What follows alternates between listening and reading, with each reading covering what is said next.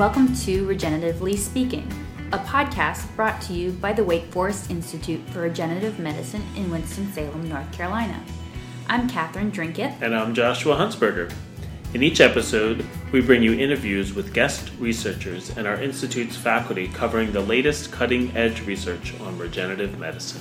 Our guest today is Dr. Daniel Kraft. Dr. Kraft is Faculty Chair for Medicine and Neuroscience at Singularity University and also the Executive Director of Exponential Medicine. Dr. Kraft is a Stanford and Harvard-trained physician-scientist, inventor, entrepreneur, and innovator. Hi, Dr. Kraft. Thanks for being here. Great to be here. Thanks. So I wanted to start off. During your talk today, you mentioned several emerging fields that will change the face of healthcare and the practice of medicine in the next decade. Some were low-cost personal genomics, the digitization of health records. I was wondering if you could review maybe the top three that you think of these emerging fields. Well, I think part of the theme for thinking about the future of health and medicine and reinventing elements of how we practice both prevention, wellness, diagnostics, and therapy is not any one technology or field. It's sort of at their convergence where they can come together in layered ways, because I think we live now in what I like to call an exponential age with technologies moving faster and faster, where your smartphone is essentially a supercomputer in your pocket, and you can now wear little sensors that would have cost tens of thousands of dollars in the past, or have your genome sequenced for close to $1,000 today or $100 in the future. So it's hard to narrow it down to sort of any one quote-unquote technology. I think what I'd encourage your listeners and others who want to innovate to think about is the pace of change and what's likely to be available in the next 2 to 5 years, and use some of those technologies in smart ways when you're planning your future clinical trials or innovations or applications you might want to build.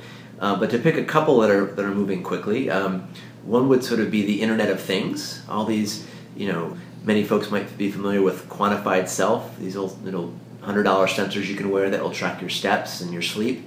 And I think that's the beginning of what started as quote-unquote the quantified self, but it's going to move to quantified health, meaning we can measure not just your steps and your sleep, but they might be sensors in your home that help track your movement around the house. Your refrigerator might know when you're cheating on your diet. The Nest temperature monitor and smoke alarm might be measuring other elements of your health that when you put it all together won't just be wearable devices, but elements from your environment and your car and sensors in your clothes that will start to give you a picture of your normal patterns and can help pick things up potentially early if you're going in the wrong direction. So they can be used to help optimize your health and fitness, more steps and more miles run and better sleep, but will soon be leveraged by clinicians to help track things like we can do today, like your blood sugar and blood pressure and weight, which can be used to track and treat heart failure, for example.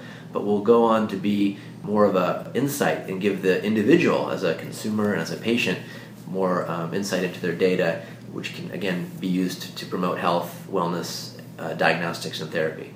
Another piece that's layered on top of that is this era of sort of big data.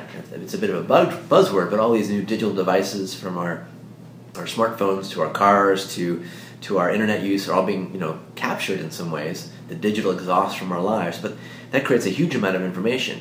Your primary care doctor or even specialist today won't know what to do with your genetic information. So with all the new sort of digital data, it's not useful until it becomes relevant to you and is relevant to medical research and beyond. So one fast-moving technology that's not really new but is changing health and medicine will be that of artificial intelligence, something that's going to start making sense of all the data streams and hopefully then translating that to you as a consumer and patient and your healthcare team in smart ways.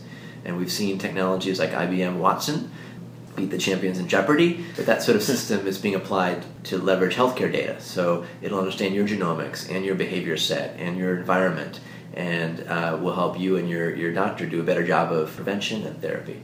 And the last one I'll mention, which is kind of fun, that's going to be expanding into our lives in many ways, would be that of 3D printing, which started out a couple decades ago, but it now is at the point where you can buy a $1,000 home printer, and is clearly being leveraged in the field here at Wake Forest in regenerative medicine, but can play a role in orthopedics. So you have your personally designed braces that'll fit your teeth, which exist today, or crutches, or if you fracture your arm, all the way to 3D printing your own tools and glasses and things that meet you on a personal level.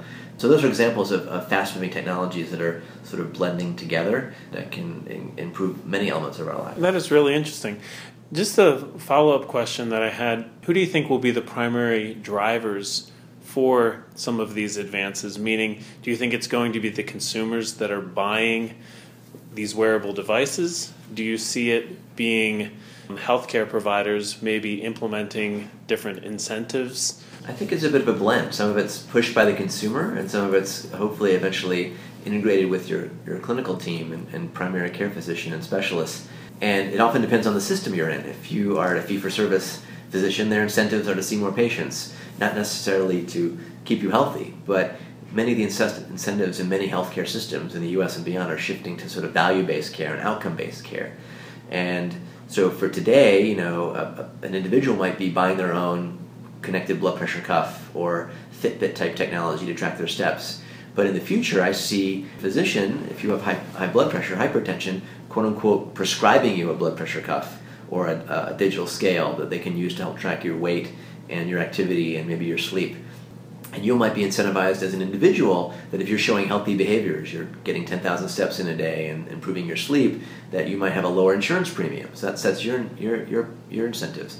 And the healthcare payers, the big insurance companies, they see that if they can instigate or encourage their members to do healthier behaviors, they'll end up saving money downstream on healthcare costs. For example, if you have prediabetes and you're on the cusp of becoming a type 2 diabetic, it's probably worth your insurance company and your physician and you individually to spend some time turning that around. And maybe there's an online system and some apps and connected scales and social networks that can help that. You might want to spend a $1,000 investment in that to save the thousands of dollars of healthcare costs you're going to generate in the next few years from having type 2 diabetes, from the complications to the drugs, let alone the sort of personal suffering of yourself and your family. So bottom line, the incentives are starting to shift in many elements of healthcare. I don't think it's any one or the other. I think the forward-thinking physicians and healthcare systems today don't need to wait for the future. They can leverage some of these tools, connected glucometers, blood pressure cuffs, step monitors, and beyond today already. Great. Okay. As we mentioned to our listeners, you are the chair of medicine and neuroscience at Singularity University, and you've been there since its inception. Can you tell us what led to the creation of this facility that provides training and education about technological advances? Sure. Well, Singularity University, which is based in the heart of Silicon Valley at the NASA Ames Research Park, was founded about 6 years ago. The two co-founders, my friend Peter Diamandis, who's a Harvard-trained physician, who is the founder and chairman of the X Prize, which some of your listeners might have heard of. The other co-founder is Ray Kurzweil, who's a pretty famous futurist writer who wrote the book The Singularity is Near. He's also a very significant inventor who's now the director of engineering for a small company called Google. And the idea behind Singularity University is many of us who are physicians or researchers or lawyers or doctors or whomever, we know a lot about our field, but we're often not keeping up with the fast-paced explosion of technologies around us. And so the mission of Singularity University is to educate today's leaders and future leaders to understand fast-moving, often exponential-type technologies, and how to then leverage those to address big global challenges like poverty, education, the environment, healthcare. So that's the overall mission. It's an educational institution, but we also now enable entrepreneurs and startups and companies through our accelerators and incubators and other programs to understand the pace of change and to use that to help disrupt the world in positive ways. When I talk about exponential technologies, some of the themes around Singularity University, it's technologies that are often doubling in their price and their speed and performance, like Moore's Law, that makes computers faster and cheaper, or the pace of 3D printing or social networking. And if you can see a little bit where these technologies are going in the next 2 to 5 years, where the puck is going to be, as Wayne Gretzky says, you can do a better job in improving your own research program or company or inventions. So that's a bit of the mission, and I've been chairing the medicine track since it started, and a lot of interesting new ideas and partnerships and companies have come out of that program. And because many folks coming to Singularity University in our 10-week summer program and our 1-week executive programs, which you can find a lot about at singularityU.org, a lot of folks were interested in healthcare, because personally, whether it's their own medical issues or those of their family or they're somewhere in the medical establishment, and realized that many technologies are impacting healthcare in new ways, from mobile health and digital and genomics. So 3 years ago now, I founded a program there called FutureMed, which is now called Exponential Medicine, which brings together, instead of a normal medical conference, folks just in cancer or in cardiology or orthopedics, we bring a whole blend of both clinicians and researchers and innovators and funders and folks outside of healthcare to look at where technology is heading and how we can reinvent health and medicine. So it's been a really interesting journey, and I encourage folks to come join us, in person at some of our programs around the world or online to help rewire their brains a bit, because the future's coming faster than you think. Yeah, and in rewiring your brains and thinking about these different fields coming together to provide advances in technology that will hopefully lead to breakthrough innovations in healthcare. Can you give some more specific examples as to how exponential medicine can help facilitate that? Sure. Well, something sort of magical happens when you bring together, inventors and physicians, and you blend that with unmet needs. A lot of folks invent a technology, like it's a hammer, and they want to find everything to be a nail. So one of the key things is to understand a lot of the problem spaces, the unmet needs, of which there's many in healthcare. The aging demographic, the inefficiencies in our communication, fragmented healthcare and defensive healthcare system, the many Americans who don't have access to a primary care physicians and specialists, all the way down to problems of how do we treat cancer in a more personalized way, or improve medical compliance. When people are prescribed a drug, half of them don't take their drugs appropriately or at all. So when you blend some of the problem spaces with some of these new or more powerful technologies, you can start to reinvent things. And one example that's been inspired by science fiction would be the Star Trek tricorder, which you might remember Bones McCoy could scan his patients and seamlessly get a diagnosis. And I've been involved with the X Prize, which has developed I've been on the team to help develop a medical tricorder X Prize.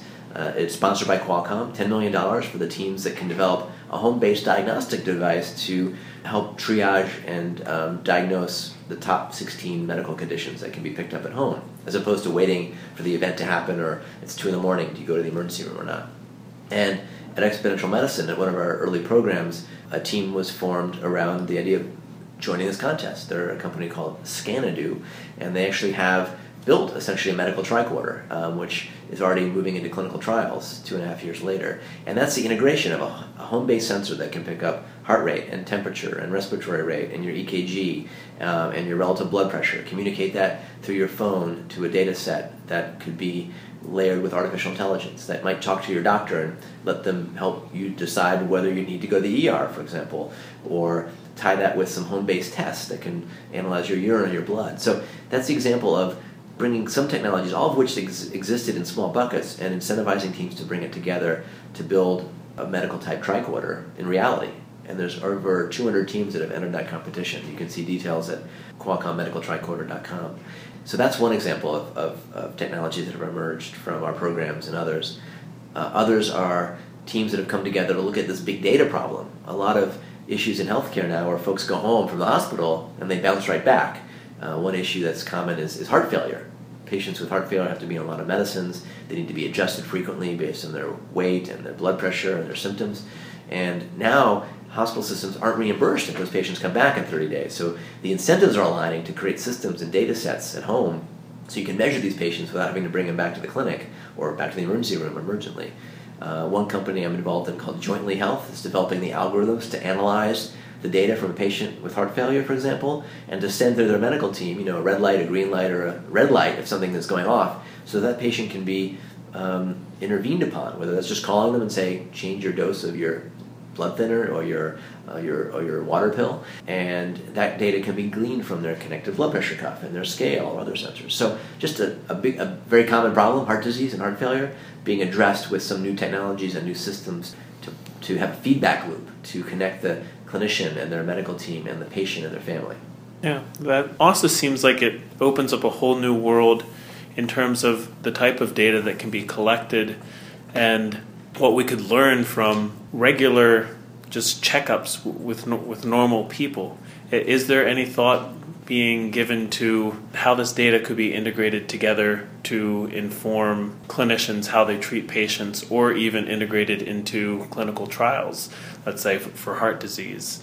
Sure. I mean, there's lots of examples even existing today. Google famously built Google Flu Trends, and you can tell when the flu is coming to your neighborhood well before the CDC data based on who is searching for flu symptoms in your neighborhood. And that's leveraging people's search terms. There are examples of this idea of being a data donor. You know, you're a data donor now if you're signed up with Google and you use Google Maps. You share a little bit of your privacy about where you are on the road and what your speed is. That data integrates into Google Maps, and now you can learn where the traffic jams are or how to reroute yourself to school or to work or wherever you're trying to go. And that's crowdsourcing data. And I think part of the future of clinical trials and healthcare in general is the participatory patient who is willing to share some of their data, maybe their genetic information, their behavioral information, sometimes anonymously, and hopefully then contributing to improving clinical trials or the general knowledge base. So just like with Google Maps, you get some information back after you volunteer some of your own that can improve your speed of driving and route to work. So I think there's examples of that emerging, and clinical trials and pharma companies can leverage mobile apps and sensors in new ways to glean information that used to be done with number 2, or still is done with number 2 pencils and clipboards in smarter ways. So I would encourage the current and the next generation of investigators and physicians and pharma companies to start taking some of these tools off the shelf that can improve our ability to connect and collect data. And the overall, so I was to say, one big shift that is hopefully going to arrive in healthcare is healthcare or medicine today is very much reactive. We wait for the heart attack or the stroke or the lump to be discovered before we get diagnosed with stage 3 cancer or have the stroke or have the heart attack or type 2 diabetes is evolved, for example. That's very much reactive. And the data we get is very intermittent. You know, maybe once a year you get your blood pressure checked in the doctor's office or a blood test. So intermittent and reactive health and medicine. And where we can go with some of these new tools is to be much more proactive. You're going to know your genetics, so you can tune your prevention regimen and your diet to preventing things from happening. You can maybe get screened at a different age than the general population based on your genetic and other risk factors. Then you can be much more continuous about that data. You're not waiting to if you're a smoker, to find the tumor on the chest x-ray. Your bed might be measuring your sleep and your respiratory rate, how often you're coughing. Your phone can pick that up. Your voice can change if you're developing early Parkinson's. The amount of coughing you might get picked up by your microphone, your phone may be a clue if you're a smoker to get intervened upon earlier. And most lung cancers get it picked up when they're advanced, if we picked it up early. That's just a few examples. And these sensors, again, which can have clues into our health, are coming to our watches and our phones. They're already there, but are even coming to our mattresses. I was at the Consumer Electronics Show in January of this year, and there was, the big new market was these wearable and connected devices. Even the Sleep Number bed folks are coming out with an advanced mattress that tracks your vital signs and your sleep seamlessly, and could potentially give you clues, over months and years that, wow, your pattern's changing. You should go get checked up. Something's going on. And again, if we can think about that check engine light model where the data gets integrated from lots of different parts of your life, I think we can be much more proactive about picking up whether it's something serious like a cancer or endocrine disease or other things much earlier based on those early clues. And those clues are based on you individually, not the whole population. Interesting. Okay. You've talked to us about success and possibilities when using technology. Could you discuss the different roadblocks that are hindering development or the implementation of new technologies specifically for healthcare? Sure. I mean, many of these technologies are really here. I mean, here at Wake Forest, you've got some incredible regenerative medicine applications that work, but to get that into patients and on the market is a whole other story. And as technology speeds up, some of our regulatory bodies like the FDA and some of the insurers, from Medicare to Blue Cross, aren't always necessarily able to keep up. They're thinking in old models, old phase 1, 2, 3 clinical trials. And so some of the barriers are often the regulatory environment. How do you regulate a medical app, for example? And the FDA, to their credit, has SWAT teams looking at technology and how to reinvent some elements of clinical trials. They're working with the medical tricorder teams so that when they come to market, they're ready. But it's a challenge because you can't wait. Some of these technologies move so fast in 5 years, and that would be the time window to do a basic clinical trial in the past. So there's regulatory challenges and then the reimbursement challenges. If you have an app, of which there are now several, that can help manage your diabetes, and it can help you track your blood sugar and communicate to your doctor, and they can then tweak your meds and lower your blood sugar. Who's going to pay for that app? Who's going to regulate that app? Especially if that app tells you how much of your insulin to take or your oral medications to take. That's a whole other level of safety and efficacy you need than if it's just an app that tracks your exercise regimen or what meals you're taking. So we need to have smart oversight, but we also need to be thinking in smart ways about how to speed up some of these things so they can come to market faster. And some of these clinical trials can now be done with mobile apps and devices. If it's, I'm making this one up, but I'm wearing a wrist sensor that tracks my sleep and my steps, but what if we quote unquote hacked it or designed it to track if I had a tremor and I was a Parkinson's patient and I was taking drugs for my Parkinson's, it could track how much my arm is shaking and also track my activity level as well. And that might be part of a clinical trial that could give us much more objective, measurable data than asking the Parkinson's patient to say, how was your tremor this morning? Harder to remember, or to have that be very objective.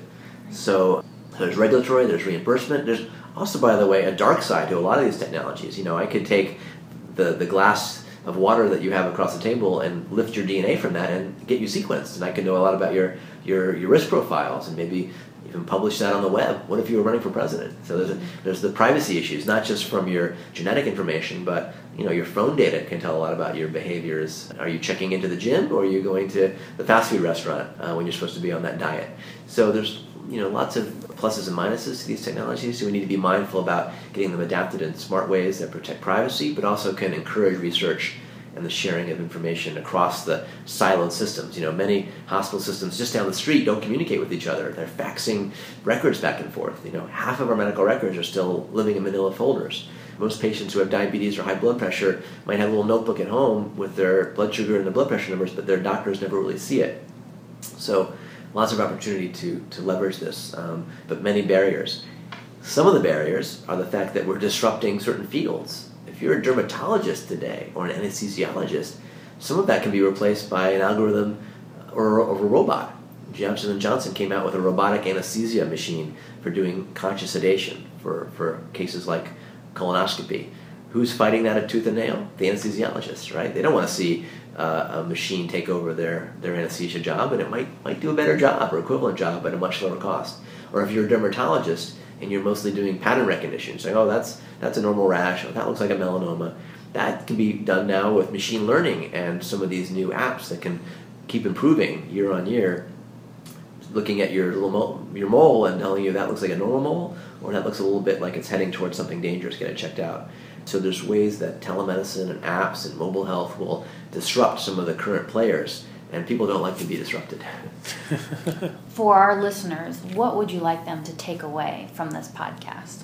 I think one of the sort of lessons of the fast coming future is that in some ways it's coming faster than we think or realize. If you look back to 2001, just 12 years ago, that was when the first iPod came out, right? And the Apple stock was in the single digits. And since then, just to talk about sort of, not to be an Apple shrill, but think about the fact it's only been 6 years since the iPhone and Android platforms came out, and how that's completely disrupted and changed many fields. You're not going to go buy a GPS device or a video camera or a new camera at all today. It's disappeared and dissolved into your smartphone. And imagine another 5 years what the smartphones and tablets will look like. Some of them are disappearing into our wearable watches and our Google Glass, for example, which I have here in front of me. And what I would say as a takeaway is when you're planning a new company, new business, the future of education, of pharma, of communication, of e-commerce or commerce in general, think about where these technologies might be in a couple of years, because the iPhone 6 or 7 or 8 is going to be pretty different than the one you have today, and that's going to provide new opportunities. That's just in the mobile space. Plus, the sensors will get more advanced. You'll have more access to information. You can be more empowered as a patient. And quote-unquote, the new drug is the empowered, engaged consumer and patient who owns their own health. You can be the CEO of your own health. You don't need to say, oh, it's my doctor who's taking care of me, my doctor who I see maybe once a year, or wait to see after I have a problem. So I would encourage folks to start trying some of these new technologies. You can go online now to a Best Buy or an Apple store, or I founded a company called Bionic Health. It's Bionic with a Q, where you can look at all the new digital health technologies, from all the wearable tracking devices for your steps to connected glucometers and blood pressure cuffs and scales and apps and services you can try today. So you can be a bit of an earlier adopter. You don't need to spend a lot of money to do it either. And start playing with these. And maybe even educate your own doctor about what you're using. Come show them your activities from your sleep and steps that you can brag about and help you stay on top of your behavior change if that's what you're trying to do. And I would encourage your listeners also to, when they're trying to innovate and evolve, you can start to take off-the-shelf products and plug in, Microsoft Kinect that's been used for gaming into healthcare. It's been done in the operating room so surgeons can control slides by waving their hands, or to take all these new online services that you don't need to buy a server anymore. You can rent one, for pennies on the dollar. So lots of ways for new folks to innovate, to get things funded. Crowdfunding like Kickstarter and Indiegogo are platforms to try your innovations out and help move things faster. You don't need to be a big company. You don't need to be an academic to innovate in this space as well. That's excellent. Mm-hmm. Well, thank you so much for taking the time. Sure, my pleasure. I'd encourage folks to check out Singularity University, where I chair the medicine track at singularityu.org, or come to one of my future medicine programs, exponentialmedicine.com, which is also a resource for understanding where technology is going. You can follow me on Twitter at Daniel_Kraft, and hopefully I can help you stay engaged with what's happening in the future of health medicine and technology. Great. Thank you. Thank you. That's all for this episode. Be sure to listen next time for the latest in regenerative medicine. This podcast is a production of Wake Forest Institute for Regenerative Medicine, part of Wake Forest Baptist Medical Center. For more information, visit our website at www.wfirm.org or follow us on Facebook or Twitter at WFIRM News.